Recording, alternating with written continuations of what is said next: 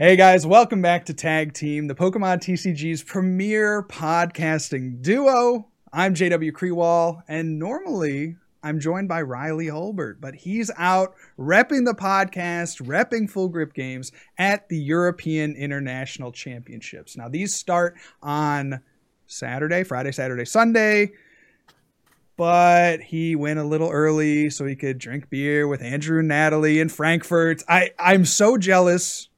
I'll be honest, but I know he's having a great time and he's going to do so well during the tournament. We're so proud of him. I'm so proud of him here at Tag Team. It's going to be great. But for the first time ever in Tag Team Pokemon podcast history, we have a roundtable discussion. So I'll be joined by three players some of whom are going to the European International Championship, some of whom are not. But let's introduce them now. So our first player today is Andre Chayasin.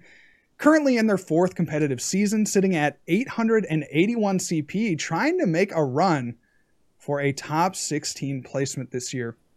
They're most known for playing extremely vanilla decks with little to no text, relying fully on their play to carry them through any tournament.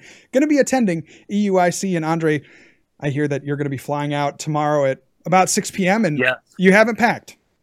That's what I said, and nothing's changed. Yeah. We also are joined by Frank Persick, who's been playing since 2016. After qualifying for Day 2 of Worlds as one of the top 16 North American players during their first full season in 17-18, he's enjoyed competing with fun and creative decks. Hopes to have another big season, as he was kind of on track to before play stopped in 2020. Welcome on in, Frank. Thanks for having me.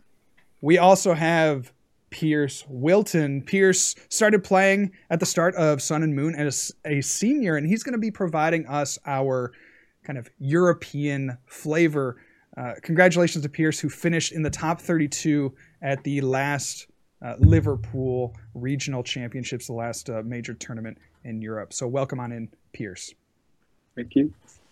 So we're going to kind of go over the cast today. Here's the outline for our discussion tonight. Our first half, going to be talking a little bit about personal preparation and what each player is doing to prepare for the European International Championships. Andre and Frank are both attending EUIC, and Pierce, unfortunately, has had to back out kind of last minute due to some unfortunate, being a student is hard, right, Pierce?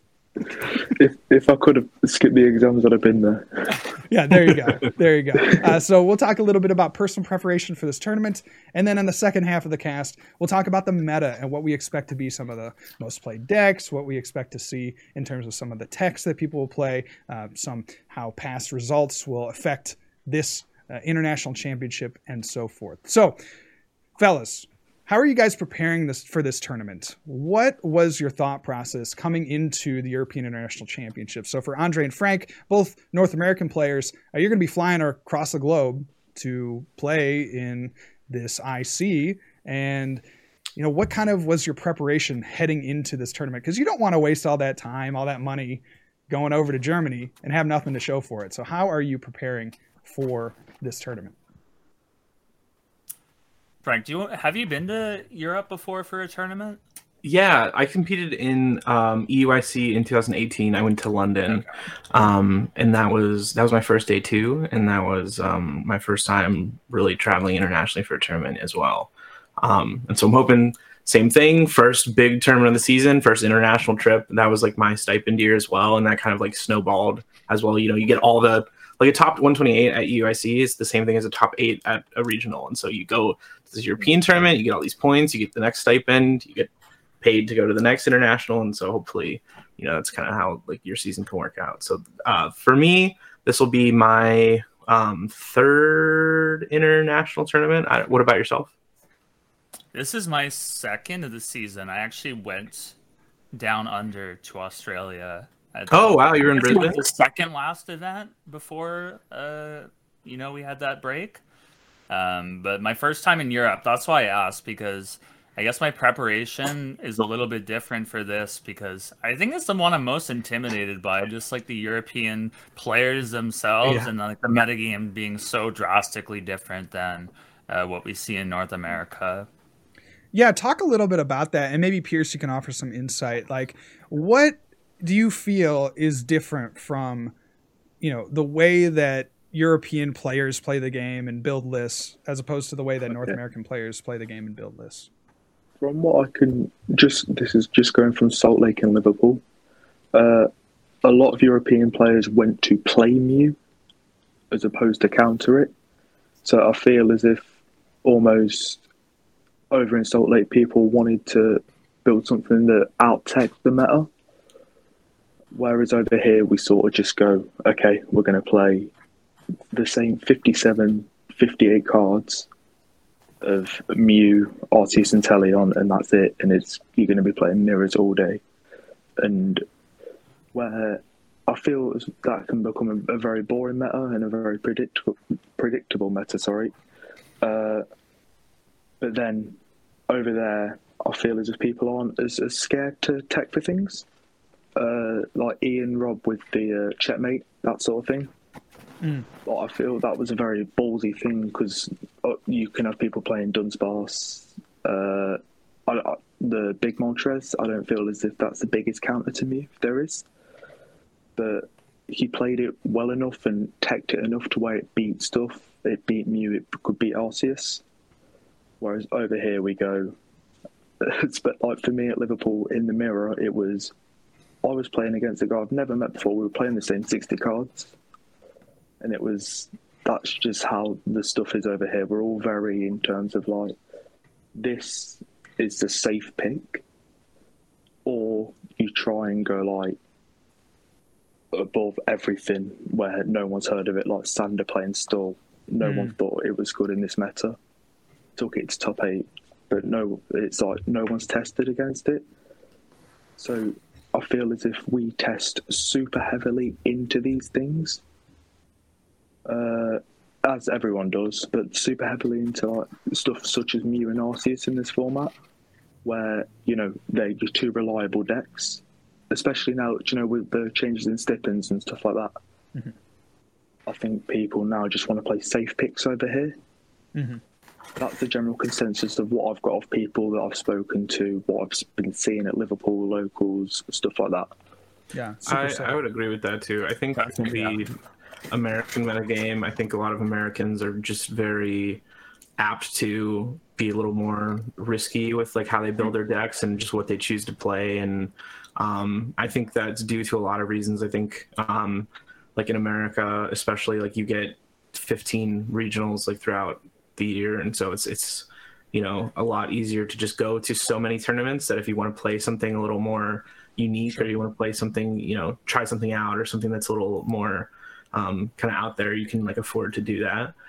Same thing with like cups and challenges and things. Like I know this obviously not in Europe, but especially in Australia, like cups previously were like a huge deal of like getting those. So obviously you want to go and compete in that.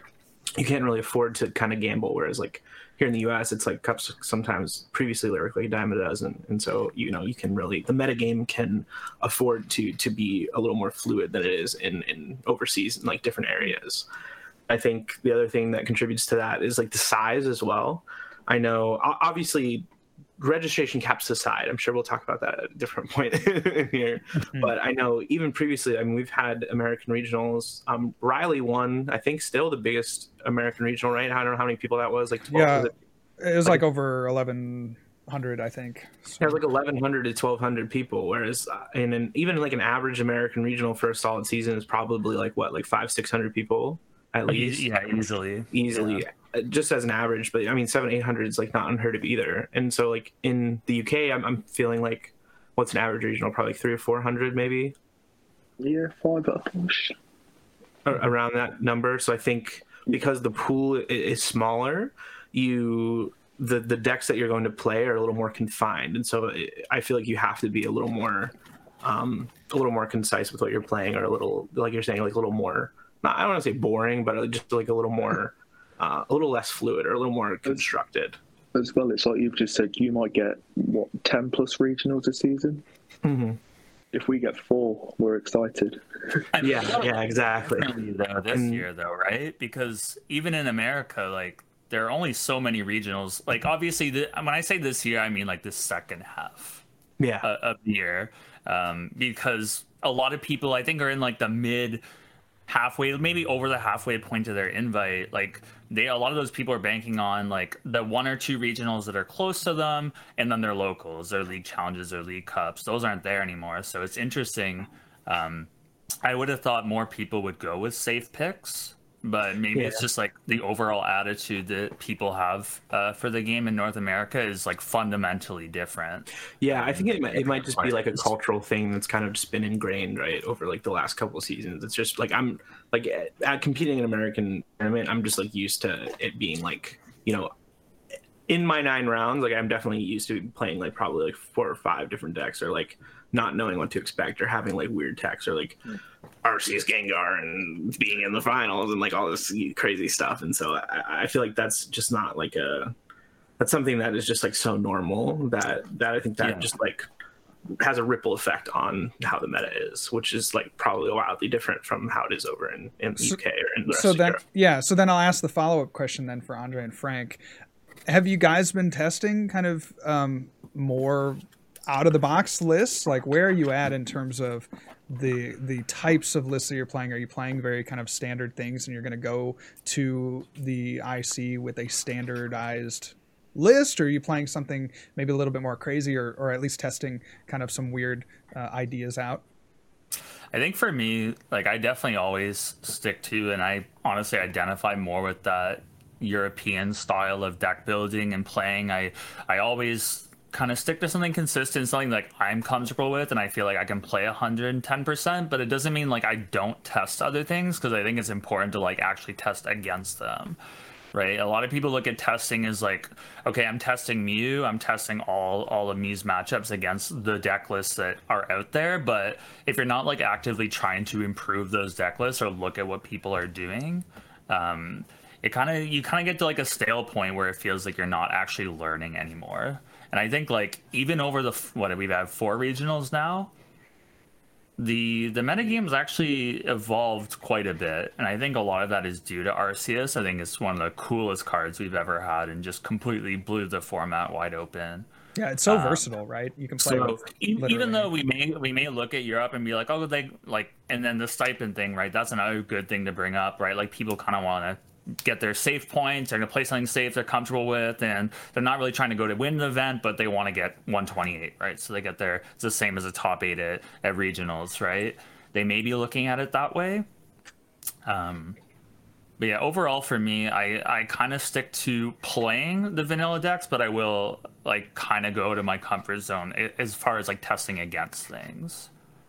So my formula for every tournament, no matter, you know, how big the tournament is or what I'm doing for the most part, I'll find a deck that I'm a learned deck, like the one that we know is good, that I'm very comfortable with, or one that I'm comfortable bringing to the tournament, and then have that in my back pocket, and then spend my preparation time trying to find like these pockets in the meta where I can play something that's a little more unique or a little unexpected, or something that's a little different. And so I would say that I feel like that I'm like pretty known or pretty like acknowledged, or people tell me at least that they like expect me to be. I would say that to you for sure. They definitely expect me to play something a little bit off the beaten path for sure. The big deck that I've been playing in this format was Arceus Flygon, and that was one that I like just had with the Cramomatics and all that. I built that like from scratch, and brought it to the first Full Grip tournament, and then people brought it to Salt Lake with the Sandaconda, and then that kind of evolved into some of these other decks that got played, and a couple of people were playing it in like various tournaments. So I've been working on that deck for a while. I have a new deck that I've been working on for like 3 weeks straight. I put in like 300 games with it. I'm super proud of it. I'm going to play. I have the 60 sleeved up. I'm like in between like 1 or 2 cards, but I'm like going to be bringing it to EUIC. It's going to be super cool. I expect it to do really well. So I'm ready for that. I'm going to leave it at that. I'm going to tease everybody a little bit. You'll have to wait to see what it is, but I'm hoping to do like super well with it. So hopefully it'll I think I might already know, but I won't. I think leak. you do know. I won't leak, Frank. I won't leak. I talked to Andrew about it, and I'm sure Andrew told you a little bit about it. Well, okay. Well, I won't divulge any secret. We can talk after the cast. But yeah, I mean, I think it's really kind of. Andre knows as well too, because I've been working. I have no. Really? Okay. I have no idea. It's really an understated skill with IRL events coming back to have this hidden deck list. And be able to, bring a list to an event that nobody's ever seen before. That's a really big advantage that you have now. And so, Frank, like there is, you're validated, right? In kind of your quest for something spicy, right? You're validated in that because it's hidden deck lists. So you might, honestly, just because you're playing something rogue or something interesting, like you might be able to win a couple of rounds just on that fact alone, that the other person doesn't know either a standardized version of what your list might be. For instance, Mew probably has, 56 cards or, something like that. That's very standardized, and they can generally play around and figure out what you might have for the next turn. But if you're playing something weird, playing something different, you're not going to be able to predict as well. So there's certainly some value there. So it sounds like, Frank, you have a deck in mind. Andre, I don't know if you have a deck in mind. Pierce, I'm sure you had some decks in mind that you were going to bring to EUIC. Yeah. So what? Pretty confident in you. Yeah. All through it. Because it's the safe pick. So at this point, if you have kind of a choice locked in or at least fresh in your mind, what would make you switch? Because this is Tuesday, so we're, only a few days before the event, it's a week of. What would make you switch decks at this point if you have one in mind? I've kind of developed this philosophy after my first couple of years of playing where I kind of found a trend where every time I changed my mind last minute could be like the day of, a couple days before, I would always tank. So my general rule of thumb is 2 weeks before the tournament, I know what deck I'm playing, and 1 week before I know the list. Okay. I don't know if that's good. It's just kind of what I've done myself. It doesn't mean that that's going to be like that forever. But it's usually like even like a couple weeks before, even a week before. Like I think now maybe I wasn't exactly 2 weeks before locked into what I'm playing, but it was down to 2 decks for sure, and that was Mew and Jolteon were the 2 that I honestly at any point, maybe a little bit of Arceus. It's just something where I know that I'm not going to dedicate the time to do like what Frank does. That's just not me. I'm not an innovator when it comes to deck building, or even just like reinventing the way that we play the game.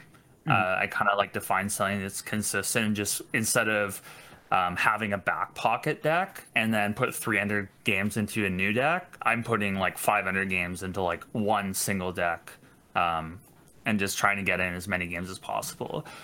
To actually switch, I think at this point I'm pretty locked in, especially with everyone saying here. It's kind of making me feel even more confident with what I'm going with. Yeah, I hate to switch my deck at the last minute, because that's that unnerving feeling of just like, oh, I didn't test this enough, or do I know what I'm doing, or am I going to be able to figure it out? I'm no Sam Chen. I can't just pick up a deck with not even know it, like all the cards are in it, and just play it and then top 8 with the thing.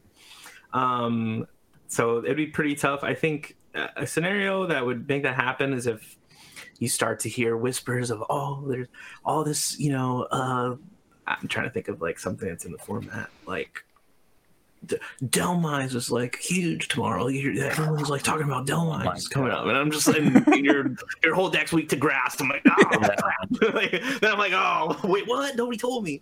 Something like that, silly like that, or like, would that really make you change though? Like at this point in your playing, I mean, if I'm like really convinced, if I'm just like in the hall, like how much and there's like Delmise, like people, I'm seeing people play Delmise, and my friends are like, yeah, I mean, okay, but how much deck, like so and so posted on YouTube. Hypothetically, Delmise is the secret deck, and it's are they going to be playing it in the hotel lobby the night before? Well, so a good example, I'm just threw dummies out there. So, I mean, like a good example of that now would be like Arceus Lycanroc, right?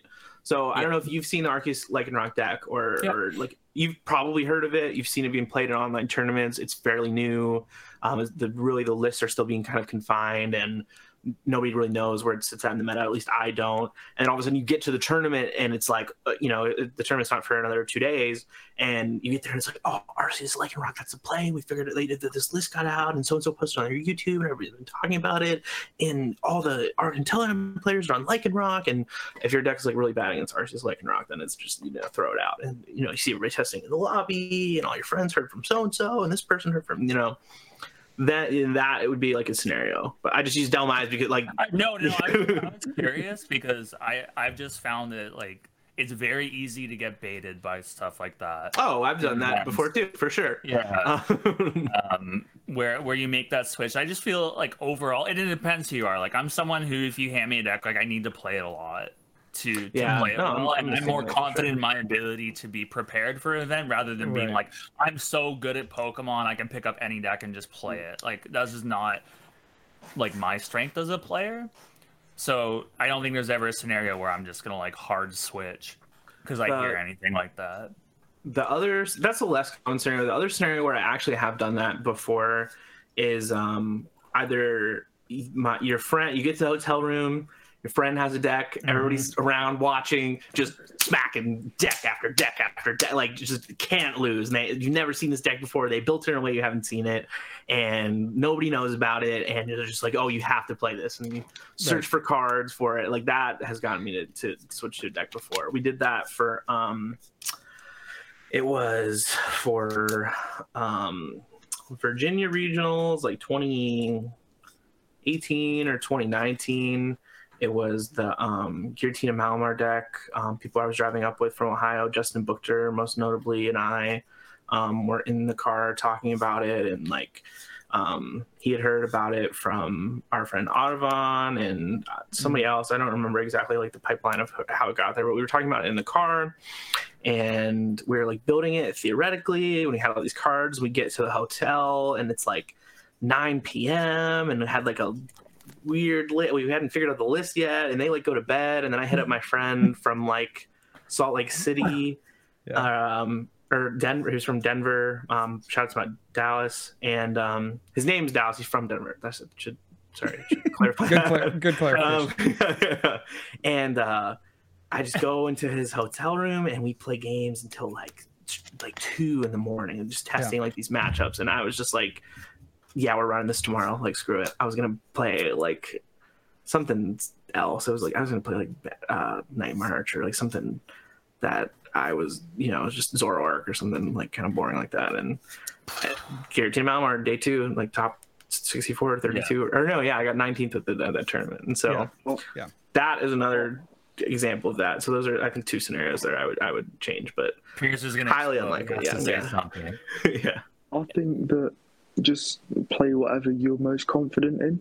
Do you know, if it's like, as you said, Andre, like you're confident in something that you've tested loads, and it might be run of the mill, but you're confident in it.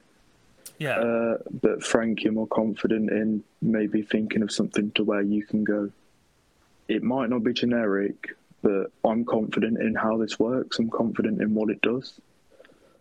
And yeah, for sure. I think just the only way, I think sometimes switching decks is a bad option, especially because, whatever you're confident in, you're going to have tested. Right.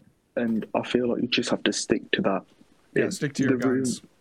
I feel like you have to identify like your strengths as a player too. Yeah. Like if Frank is someone who can switch and do well, like go for it. Like I just know that I'm not, like when I take a deck to a tournament, I open up my deck box round 1.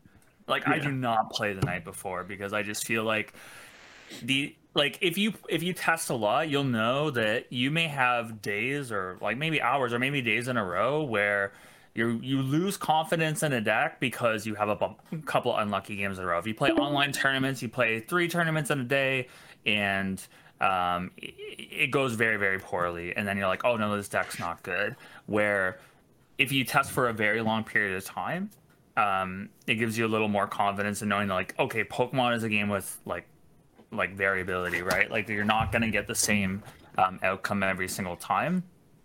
So I try to like not bait myself by listening to people the night before, not bait by playing the deck and then bricking 10 games in a row and being like, screw it, I'm going to play something else, because I'd already put in likely dozens or hundreds of hours into playtesting before.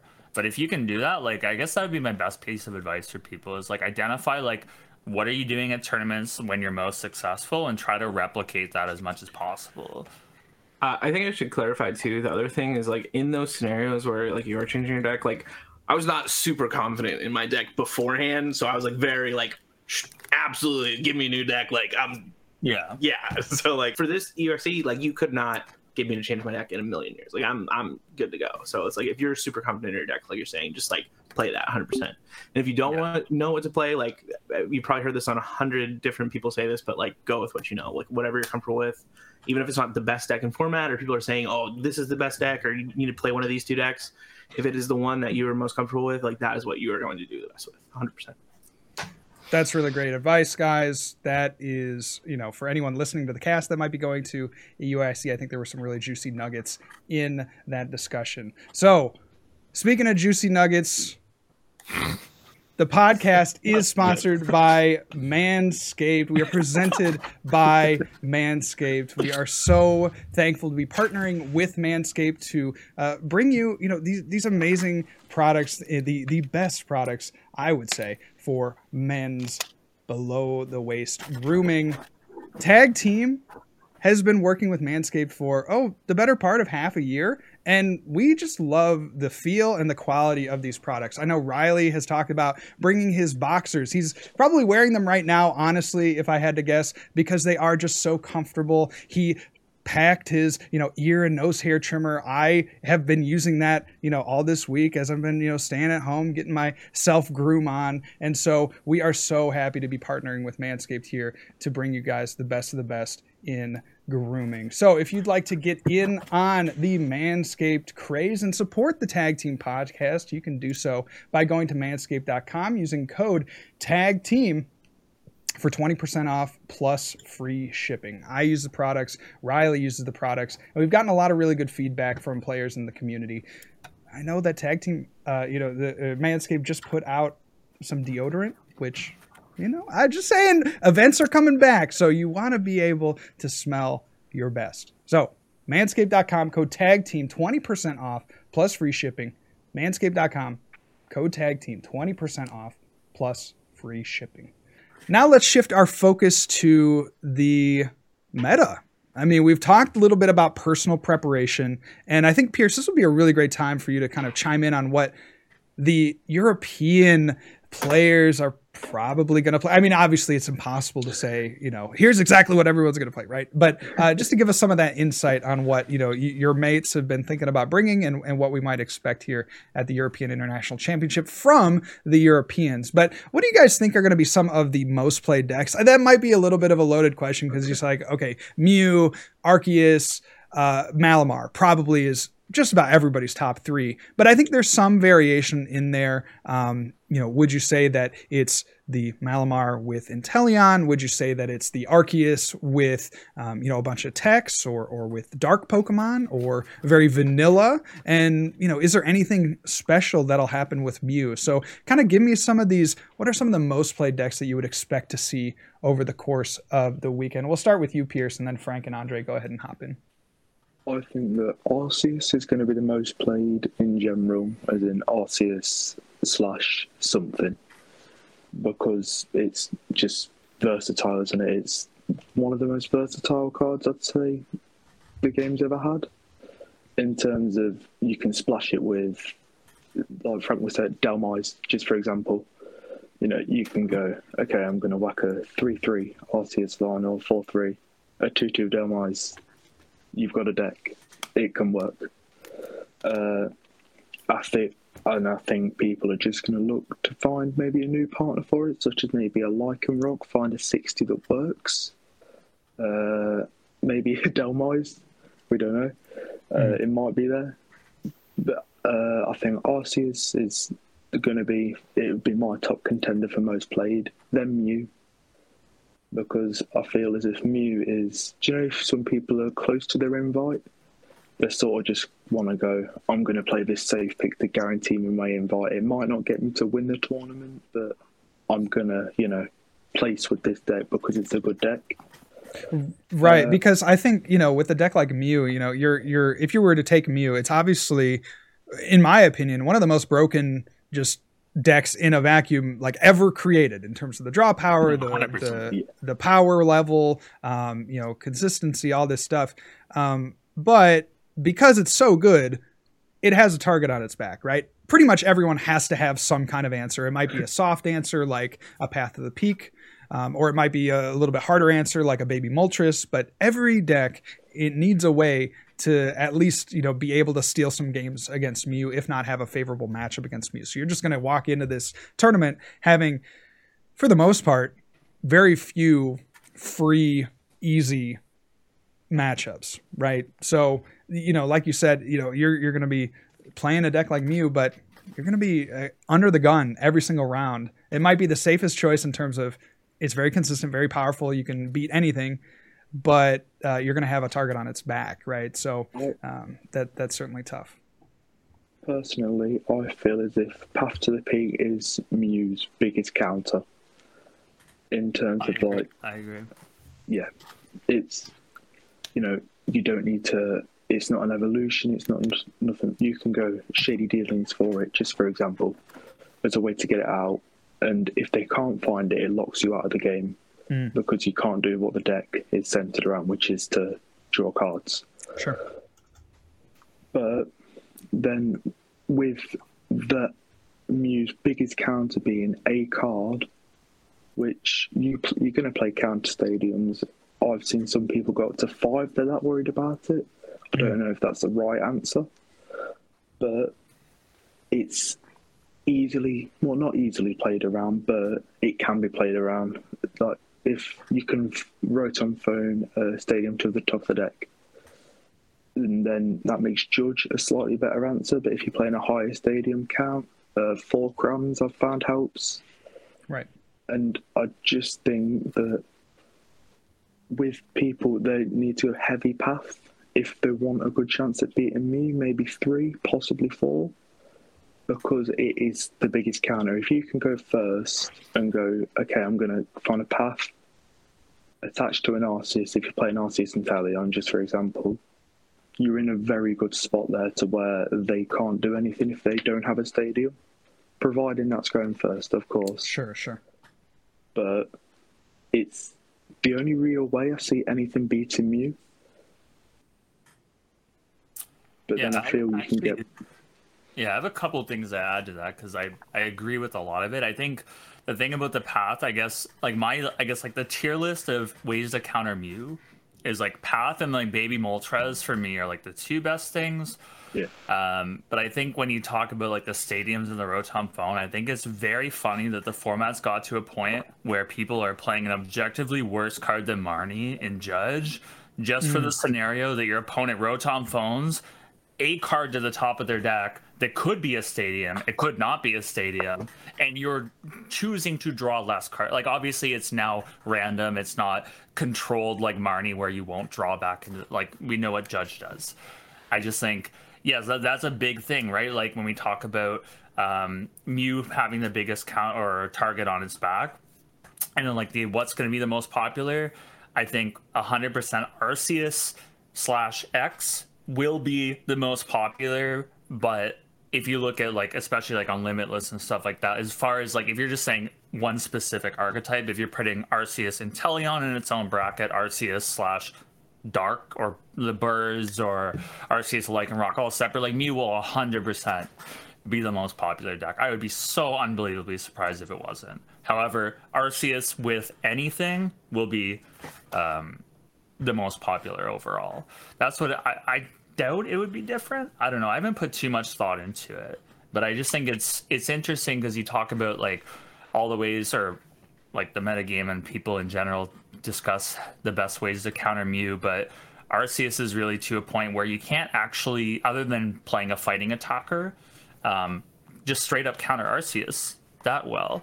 right? Because they can play whatever they want, right? The Dunsparce is standard at this point, but there are so many options for cards to play in it. If you're like one step ahead of the metagame to have an answer to what these counters may be, is a lot easier. Like if you're someone who is one step ahead and likes to metagame and make good calls, Arceus definitely lends itself more to those players than something like Mew. So I actually think that.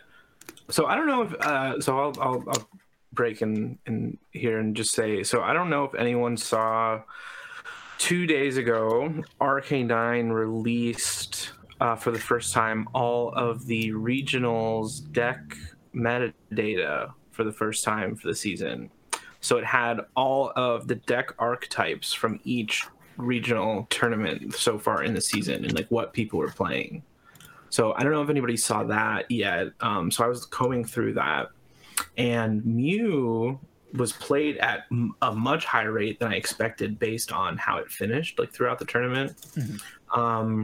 And so and same thing with like a couple other weird things. Like there was a lot more Gengar in some of the like Brisbane and Liverpool as well than we saw on like day 2, and I was interested in that as well.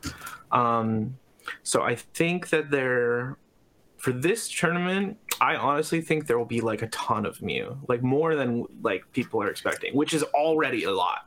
When you say like Arceus plus X will be the most played deck, I think Mew might actually give it a run for its money. I really do.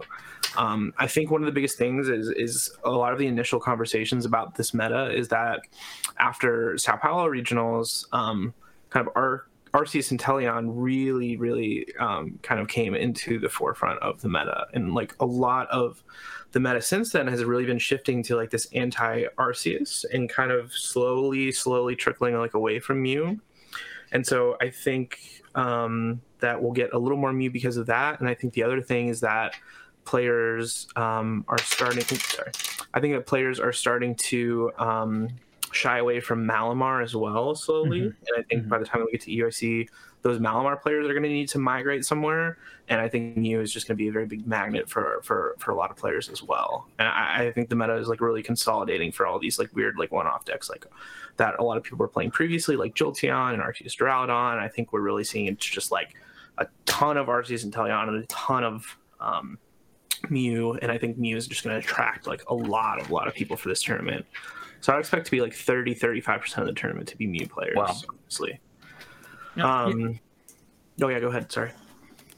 Yeah, I think that's a really good point that you bring up about Malamar. I've been playing that a couple of, for the last couple of weeks. I've been a little underwhelmed. Like it's certainly like the high roll deck that can get you there if you draw everything in the right order. But a lot of the times you're drawing the cards that you don't necessarily want early, and that can cost you really big, especially in matchups like Mew, where you need to hit, that 320 number or 340, I guess, if you factor in the Oricorio, like on those very specific turns to try to, take advantage over your opponent. So I think the Mew players are getting a little bit wise. I've been playing weird things like Marnie in my Mew and Avery in my Mew to try to, even further disrupt, decks like Malamar that like to fill their bench and like to fill their hand.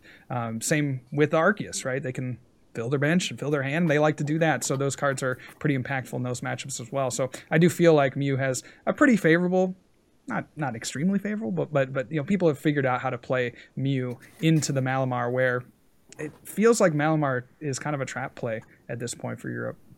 Yeah, it's definitely not as well positioned as it was. I still think it's a fine play. I think if I agree. Player, it's totally fine play. I just think, especially, I really think what's doing it in right now is the Arceus and Teleon. I think the fact that Big Charm 310 HP on a 2-prizer that can Sharon's carry itself up is like really bad for that deck, and that can bad for everything really. Like that's like one of the most like powerful things in the format, even like against Mew. I think if it wasn't for that Big Charm on the Arceus, like having to commit so much to take 2 prizes off a 310 HP Pokemon, like I don't know. Yeah. So that kind of brings me into another question. We're talking a lot about these techs, and certainly Arceus having Big Charm is like one of their techs that they're playing just to increase the HP. Would you expect something like Tool Scrapper or Tool Jammer to be featured at all in any deck to try to counteract the big charms of Arceus? Looking at it in Mew, playing Tool Jammer. But the aim of Mew's game 90% of the time is to try and get big Okos, in my opinion. You go, you've got your buffers and you can do all of this stuff. I don't know if the Tool Jammer's worth it, especially because if you don't get the Oko, they just go with Sharon's Care. Sure. I think you're best off to get the extra 30 off the belt to sort of neutralise the big charm almost. And 280 is still a lot to hit in terms of like if you don't have full fusion energy on board, because you might have to commit 2-3 tablets depending on board states, whatever. But I feel as if it's an okay inclusion, but not like meta defining. Sure. I don't think there are a ton of decks that like where Tool Scrapper really makes a lot of sense, right? Because especially for if we're specifically talking about Big Charm on Arceus, right? Like where are you doing 280 HP or 280 damage where like you need like the 310 is going to be like super relevant where you're not two-shotting it for 310 damage anyway, right? With the Arceus Gengar deck, that made sense obviously because you were doing 280 damage with the Gengar plus the Choice Belt, so that deck playing Tool Scrapper made sense. But like finding decks where that math is relevant, I'm not sure where that fits in. I was playing a Tool Jammer in Arceus Duraludon. I was testing a lot of Arceus Duraludon for a little bit, and I really liked Tool Jammer in that deck because you could, while blocking special energy, you could also stall Air Balloon. You could, prevent like Choice Belt damage, and we're preventing attacks and things, and it was really good in that deck.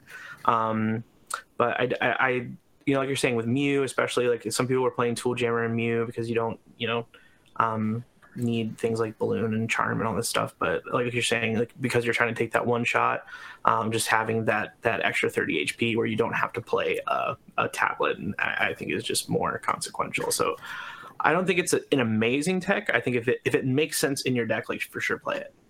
Yeah, I think that's what it's going to be like. If someone's playing a deck where it matters to them, but I don't think it's going to be widespread. But I could be wrong. I could be totally wrong. But I think in Mew, it doesn't really make sense. And I'm sure someone will make an argument and tell me why I'm wrong. But really, like the only reason why, at least in my testing, it would be to knock out an Arceus with a big charm. But effectively, you're doing the same thing. Like same thing with Choice Belt, for sure. With a belt, yeah.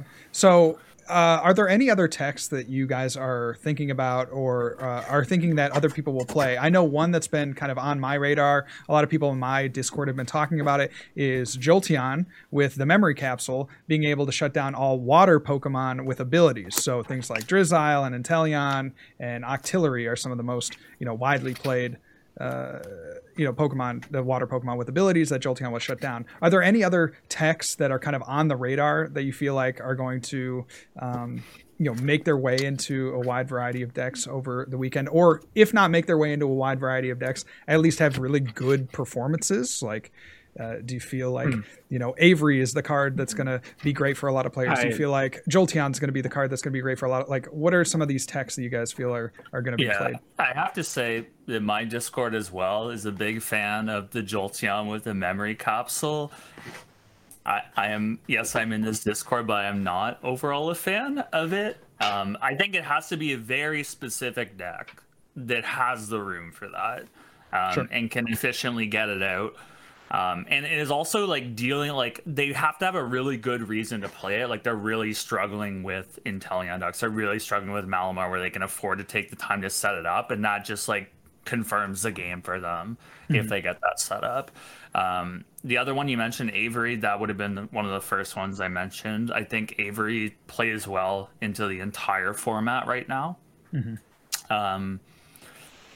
And then another one, I'm not trying to like just repeat everything you're saying, but like either probably a Marnie and Mew, I think you'll see a lot more of those people or a lot more of the Mew players play that. Malamar, like you said, they like to stack their hand, especially I think like the Urshifu kind of like checkmate deck. That's another big one where it's like they're gonna sit there, they're gonna like give you like their one prizes until they can do everything in one turn.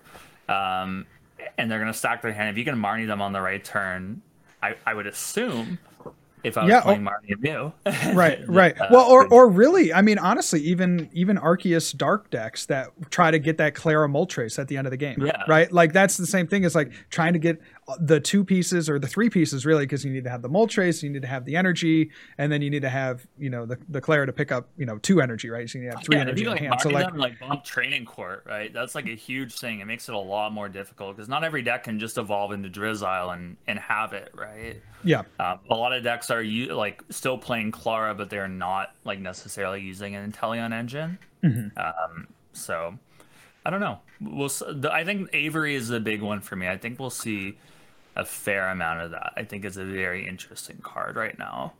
Yeah, I think Avery's really, really, really good. I think if you take this, I think Avery's the number 1 tech card for sure. I think Avery's super good against Malamar for sure. I mean, I know we just kind of said that Malamar is on the downswing, but it's still, if that's a deck that you struggle against. Right. If you Avery Malamar turn 2 after they just keep calling or Browlied or whatever, like that's amazing. The other thing is I think that Avery is a great second option against Mew if like you can't get the path out or like you worried that they phone something on top. If you've awkwardly Avery their bench away and you like force them to have to discard a Genesect because you know their bench needs to be like Genesect Mew or Genesect Meloetta or something like that to copy, and so if you force their draw power, now they can only draw 2 Genesects, one of which is they can only draw from 2 Genesects, one of their 4 is now in the discard, and they have this full hand that they need to start to empty out. You're again limiting their draw power, not through potentially, you know, through the use of path, but just limiting their Fusion Strike Pokemon. I think that's something that not a ton of Mew players might be prepared for, especially if it's just something that they're, you know, recently picking up or aren't like, you know, don't have 500 games in with the deck. Yeah. And then I think that for the Jolteon, Jolteon Memory Capsule Vivid Voltage is a great card. It is not worth 3 spots in any deck in the format, unfortunately. The other thing about the Avery too, because we talked earlier about Path and like the Baby Moltres like ways to counter Mew. The thing about Avery against Mew is like one of the most like permanent ways to disrupt their board, right? Where like Mew knows the common ways that people are going to try to interrupt their board through Path, through Marnie, through setting up a Moltres, setting up whatever attacker it may be. But like Avery is one where like you're not going to get those Genesects back, right? You're not going to get, if you have to pitch a Meloetta and your other one's like whatever it may be, like Avery is one where you gotta really know what to discard and know what's prized and what you can afford to have for the rest of the game. It puts you way more on the spot than something like a Path, right? Where you know that that's coming. Like an Avery is a card that will almost always catch you off or catch you by surprise, right? Because like what deck can you say confidently plays like every list plays Avery? Yeah, it's not really that widespread, right, for sure. But you can also see it in any deck at the same time. So another card that I was kind of toying around with was Roseanne's Backup. There were certain decks, especially Arceus and Inteleon decks, where that just like couldn't fit a bunch of stuff, and so I liked Roseanne's Backup, especially in like these Arceus Bibarel decks too that like aren't utilizing Inteleon as much, and they kind of have like more draw power. And where you can like afford to just like play a supporter that doesn't draw you cards because you just have this like inherent draw with Bibarel, is playing if you want to play like a Rod and a Palpad and like these recovery cards, but can't afford to fit everything. I think Roseanne's Backup is like a really kind of unique tool that a lot of people haven't explored yet. And I talked about it. That's very unexplored card. Yeah, same thing. I mean, like you get a path back with that, which is huge because it's something that like a lot of people won't expect, and it's something that allows you to be like a little more flexible, maybe a little more flexible and a little more greedy with what you discard in the early game to like set yourself up, which I think a lot of Bibarel decks or even Inteleon decks like really want to do. So I think that's kind of a cool tech that I don't think we'll see a lot of it, but it's something that I've played with and something I don't hate at all for sure.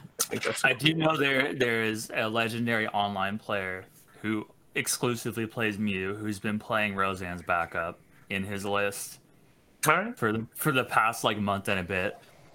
Every single time. I think it's a good card. He's had Path in there. He's had Collapse Stadium. This guy's, shout out to Zarbon if you've seen him on the Limitless TCG ladder. He's got the hot Mulus. That's awesome. That's like the only deck that I've ever seen someone play. I mean, it's cute. You can get back a Fusion Strike energy. Sure. But absolutely. You're not sparkling and you're not bossing. So I have a question here about, just your kind of meshing what you think will be at the tournament with what you're going to play. I'm not going to ask you to reveal what you're going to play, but I'll ask, what is the deck that you're most worried about playing heading into the event? So let Pierce go first. I feel like we kind of ran over in that last one. Worried about playing against? Yeah, worried about playing against, exactly. Yeah. If I was going to play an Arceus sort of thing, with Path, the thing I've been most worried about is probably an Urshifu list.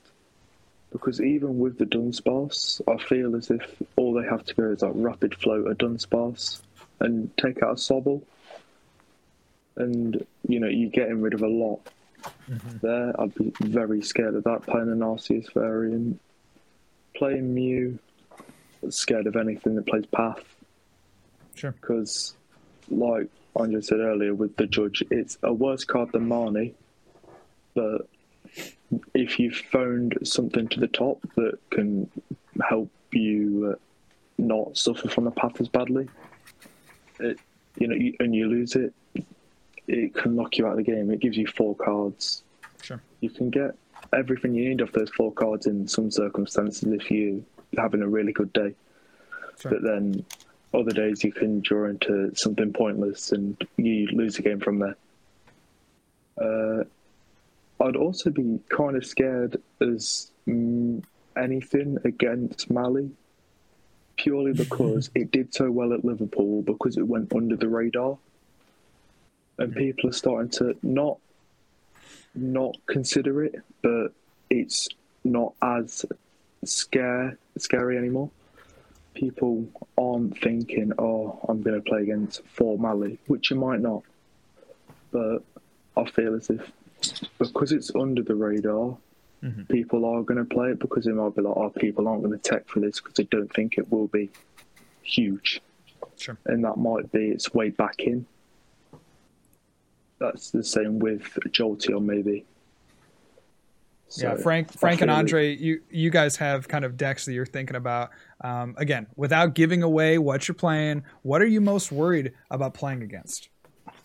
So I'm okay giving away what I'm playing, because I think if anyone's at the point where they're going to be influenced like by what I decide to play, like there's just way too many people in the tournament. My options were Jolteon and Mew, so I'll kind of like look at it from that perspective.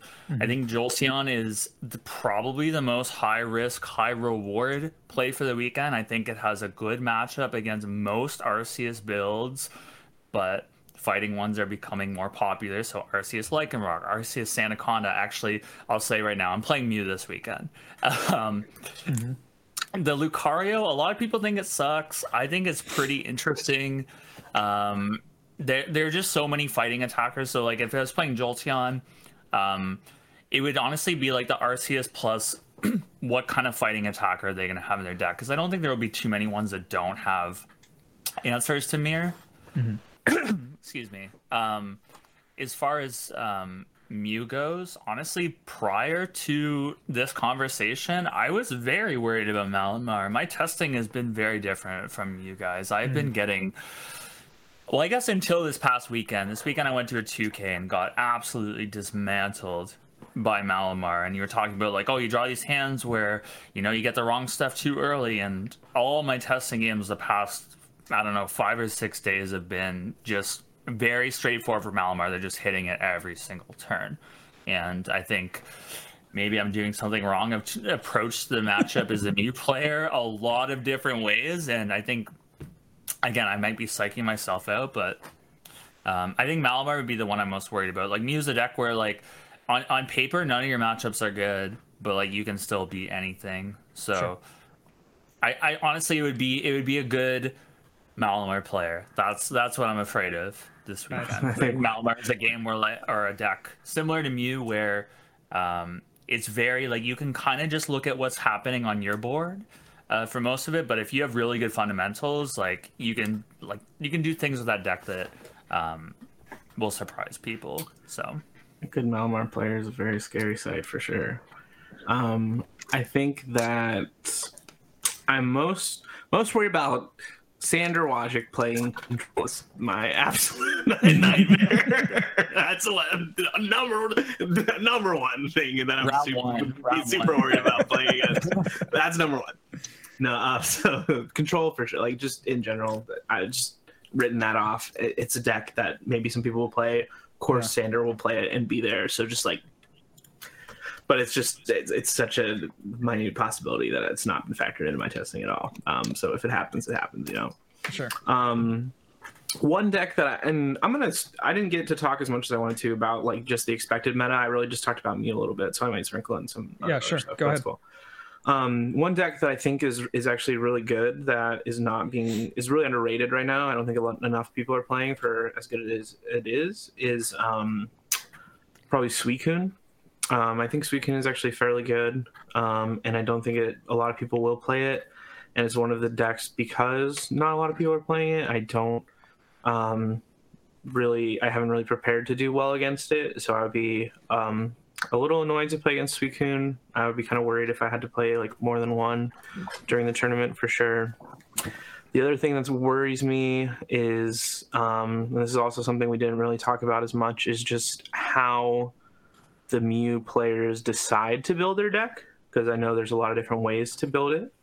You can play 2 stadiums, you can play 5 stadiums. I've heard people and I've seen more people playing Pumpkaboo in their deck, which is kind of new. I've seen, there's basic energy counts and there's all special energy, and there's most are playing Oricorio. I don't know if I've seen any without Oricorio. Tool Jammer is a thing in some of them, and so I think just like with the closed deck list, just like not knowing exactly what my opponents are playing in their Mew deck, I'm a little worried, because depending on how they build it is going to determine like how well I can do against it, and so that is something that I'm a little concerned about. And then I think the other thing, Andre, like you were saying, is just like I'm starting to get a little less concerned about Malamar, and so I'm starting to be a little more lenient when it comes to like how I'm deciding to build my deck, to prepare for it. And so if I do end up playing a bunch of Malamar and I decide not to attack against it as heavily, or just like play a deck or build a deck in a way that it's going to do well against it, that might be a little concerning. Because I mean, really, how I expect the meta to be is just a ton of Mew, of course, Arceus and Teleon for sure, a good amount of Malamar, some Jolteon, some Urshifu, maybe some Arceus Duraludon, and like random Suicune. What other decks are out there? Arceus Gengar, Single Strike Gengar, stuff like that. Mm-hmm. And so I'm there's a lot of decks we did not talk about, because I think the thing that like maybe we should bring up again is like you cannot prepare for everything when it comes to a regional. And even if there are all these decks in the format, like day one, you're going to play 9 of them, right? They could be 7 of the same ones. They could be 9 different ones, right? So it's kind of like you have to decide what you want to get out of the tournament. So like, would you rather take something that has like even matchups or quote unquote even matchups across the board, or like based on our discussion right now, I feel like, honestly, like Jolteon may be like the one step ahead, where maybe there are a lot of people are not respecting Malamar, they're not respecting Suicune, therefore a lot of the top players will bring those, and then all of a sudden Jolteon like somehow just like beats those decks and does very well. I feel like you can kind of like run in circles and like kind of play games in your head about how the meta is going to shake up, but I mean, you can only do so much, and I know I'm really excited for this weekend. I think it's going to be very, very interesting because like the 4 regionals we had were all won by different decks. Yes, they were all won by different decks. Yep. So I don't know. I think this format's good. I don't like 3 prizers. I've said this a couple times several times in my friend group. I'm really not a fan of the 3 prizers, but I think this is one of the most like diverse and like open-ended formats that I've ever experienced. Yeah, I would agree. I think we're in for a really great trip here this weekend. Last question.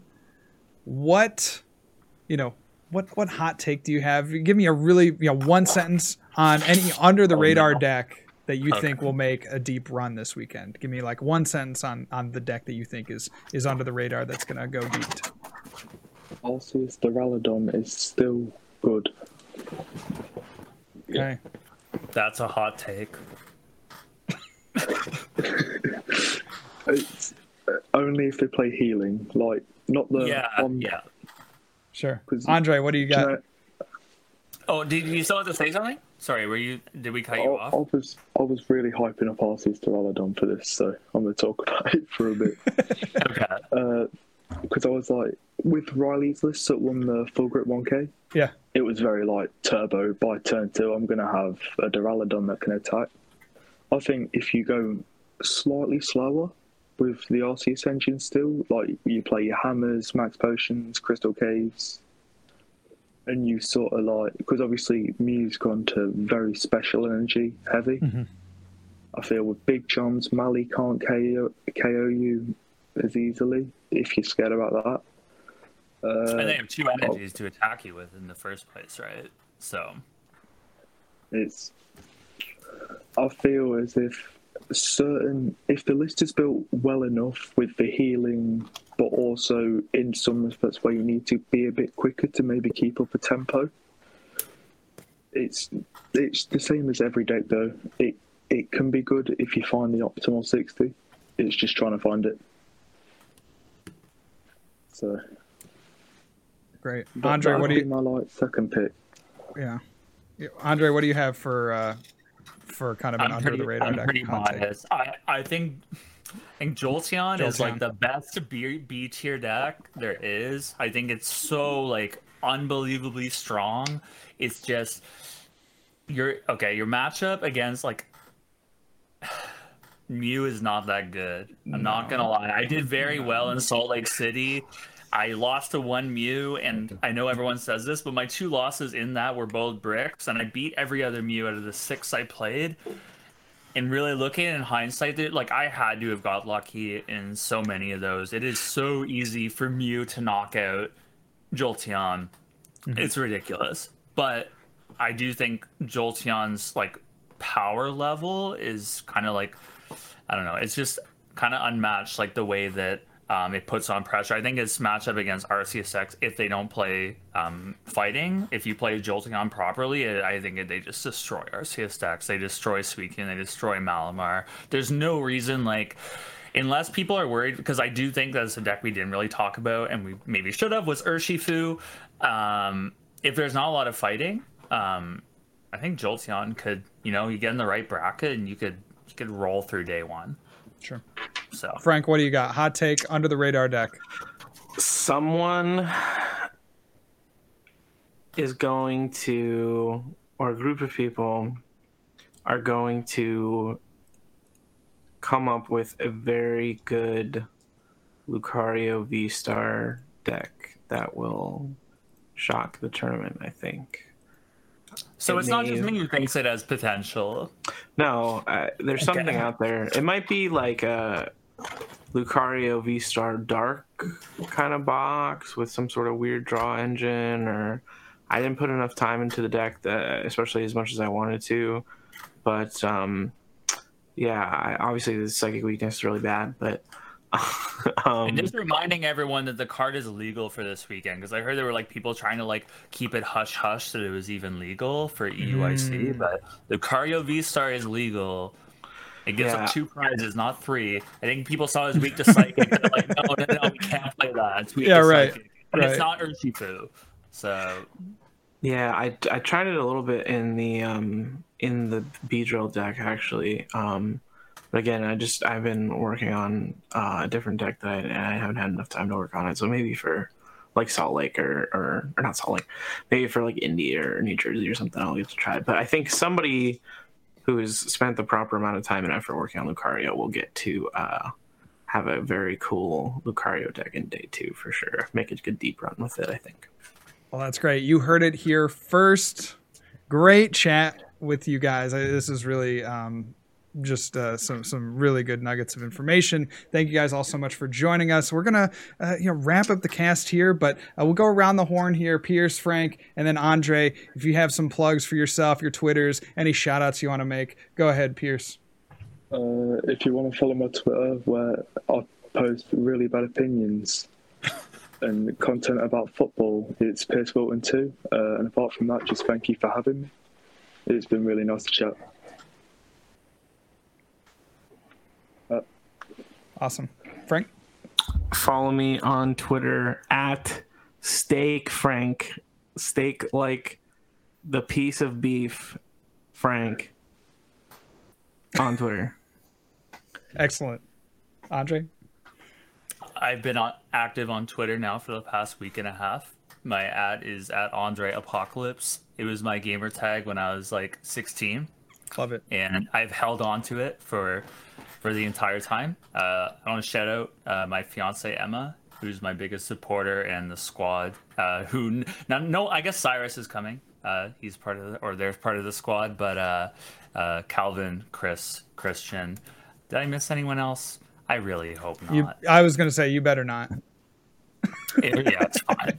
I just know like half of them, their name starts with C, so that's all. Well, that's great. Thank you guys all so much, really. Pierce, Frank, Andre, thank you guys for joining me tonight. This was a great cast, and I hope players that are either prepping for EUIC are going to get some good insights, or players that are going to be watching the stream are going to have a little bit more idea of what to expect. So that's going to do it for us today, guys. Thank you so much for listening to the Tag Team Podcast. If you wouldn't mind, if you've liked the cast and you're listening on one of your favorite podcasting platforms, please make sure to leave a rate and review. You can find myself on Twitter at RealJohnWalter. You can find the Tag Team Podcast on Twitter at Tag Team Pokemon. You can also find us on Twitch, where we stream every single Wednesday at 9:30 p.m. Eastern Time over at twitch.tv/Munner. Thank you guys once again for joining us. We'll catch you on the next one. See ya.